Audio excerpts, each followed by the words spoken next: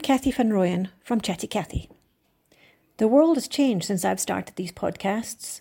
Normal looks different. And it sounds different.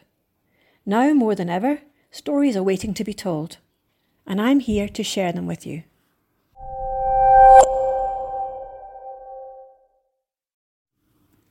Peter Darrell is a successful businessman, mentor, athlete. With 50 years of extraordinary running, he has many stories to share. He's passionate about helping others, and now, in this time of uncertainty, he poses the challenge, why live by default when you can live by design?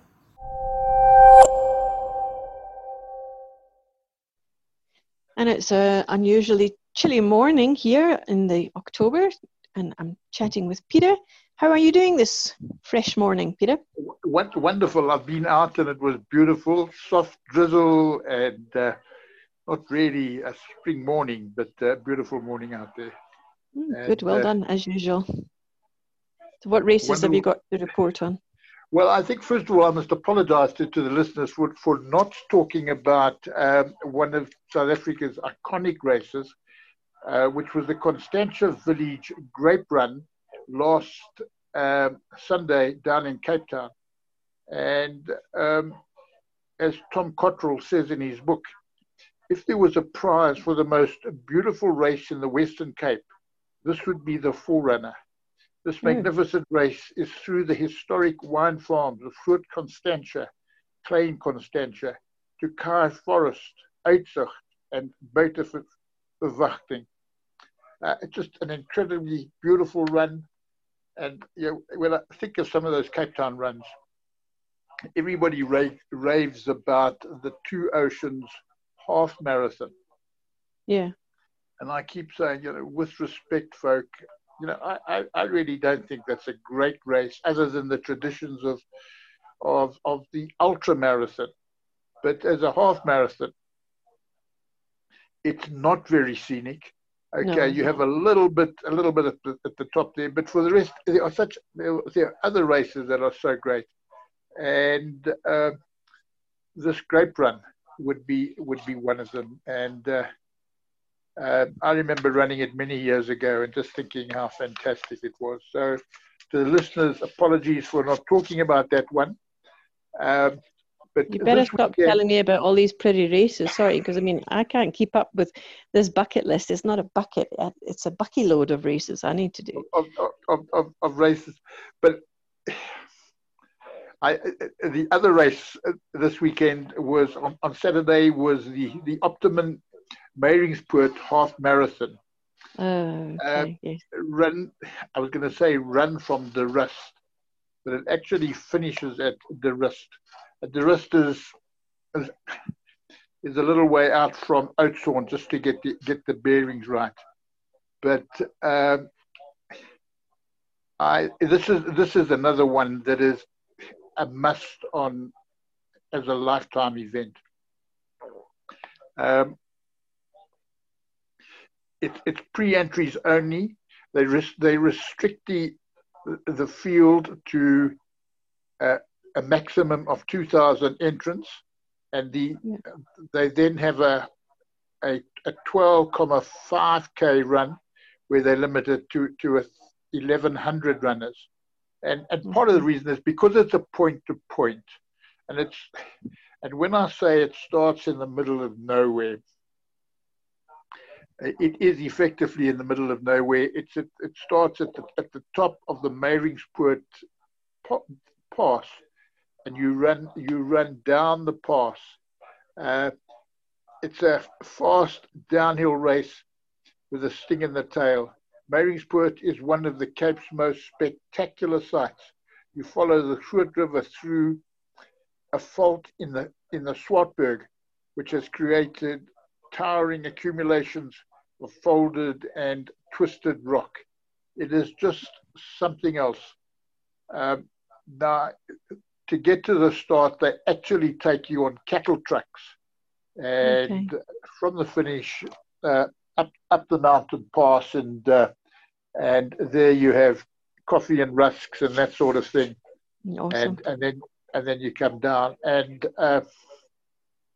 I really I think it's one of the best races in the country.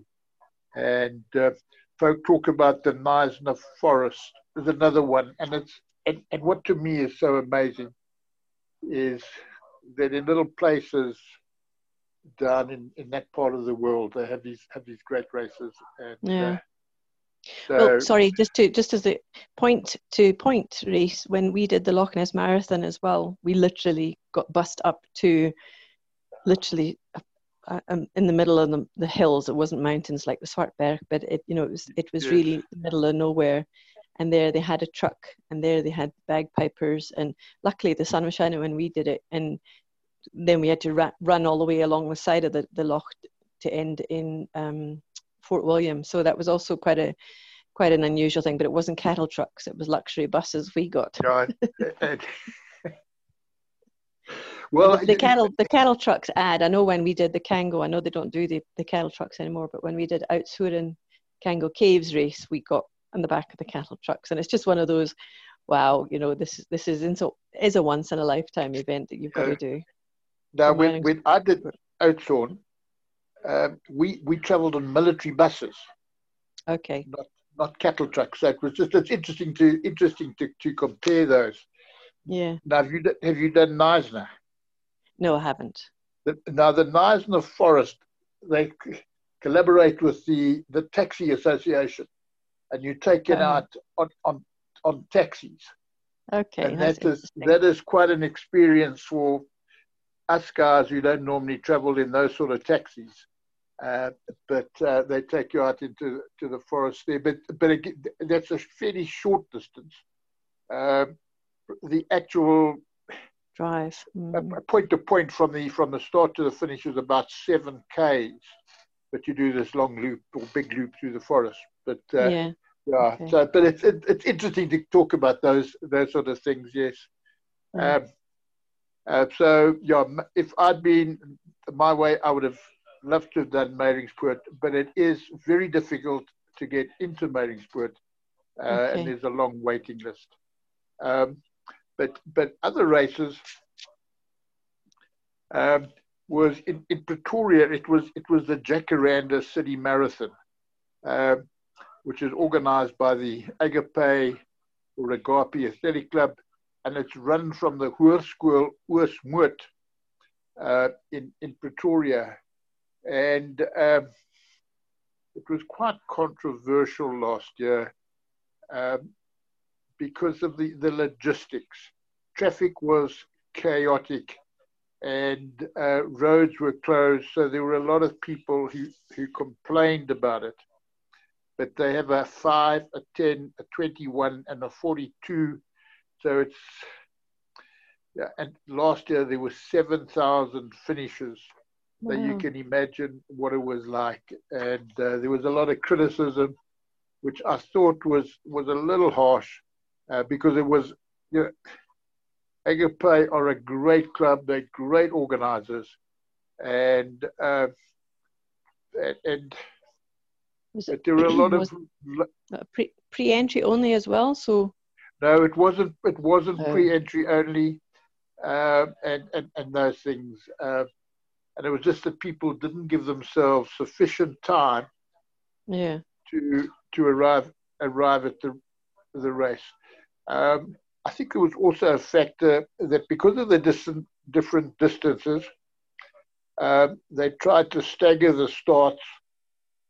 So the marathon would start at 5:30,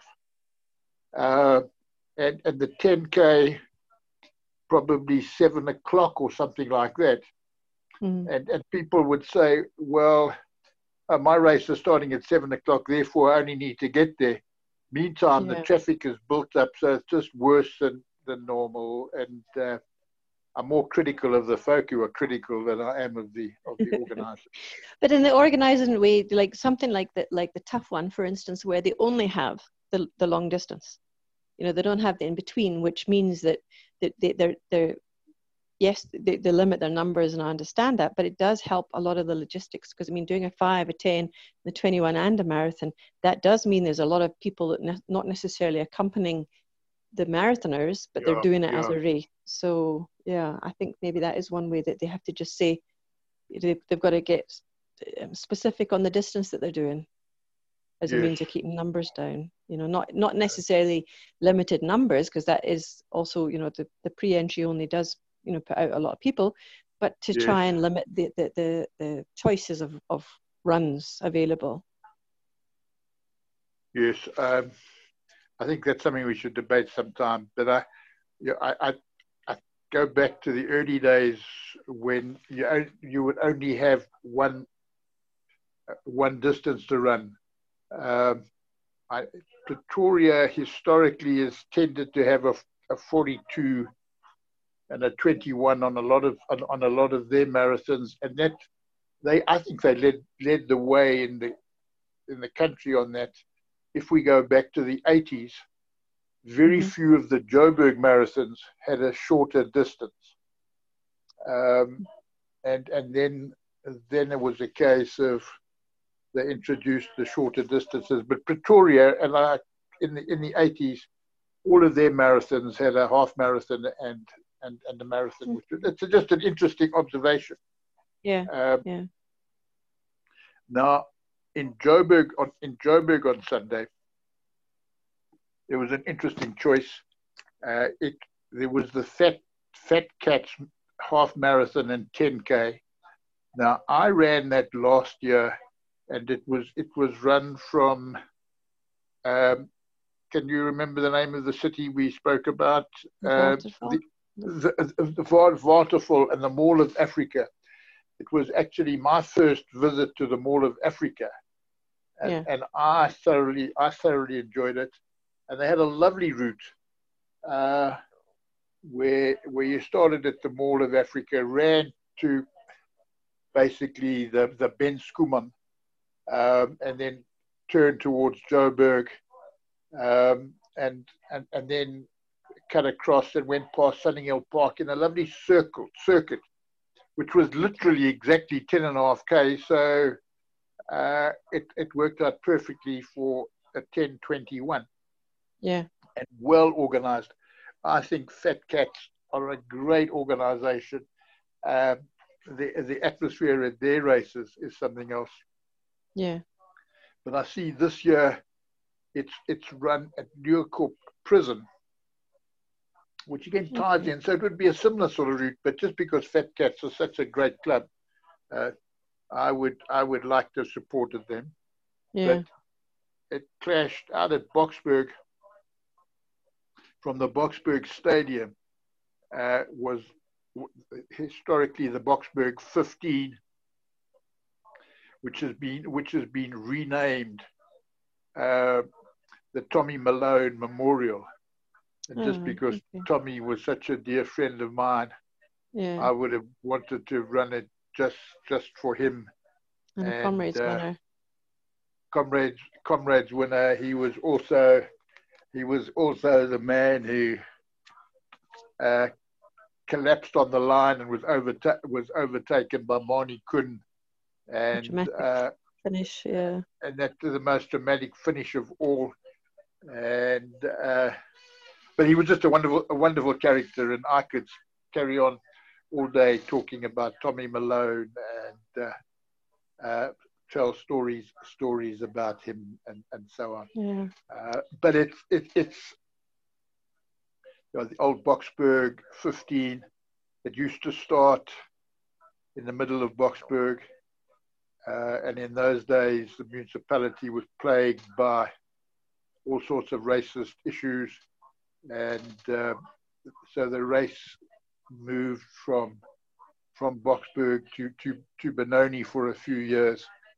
And then when they built the new stadium, somehow there was a change in attitude in Boksburg, and the authorities woke up to the fact that the sun would still get up in the morning if blacks and whites mixed and things like that. But yes, it's a great event. So yes, it would have been a very interesting running weekend.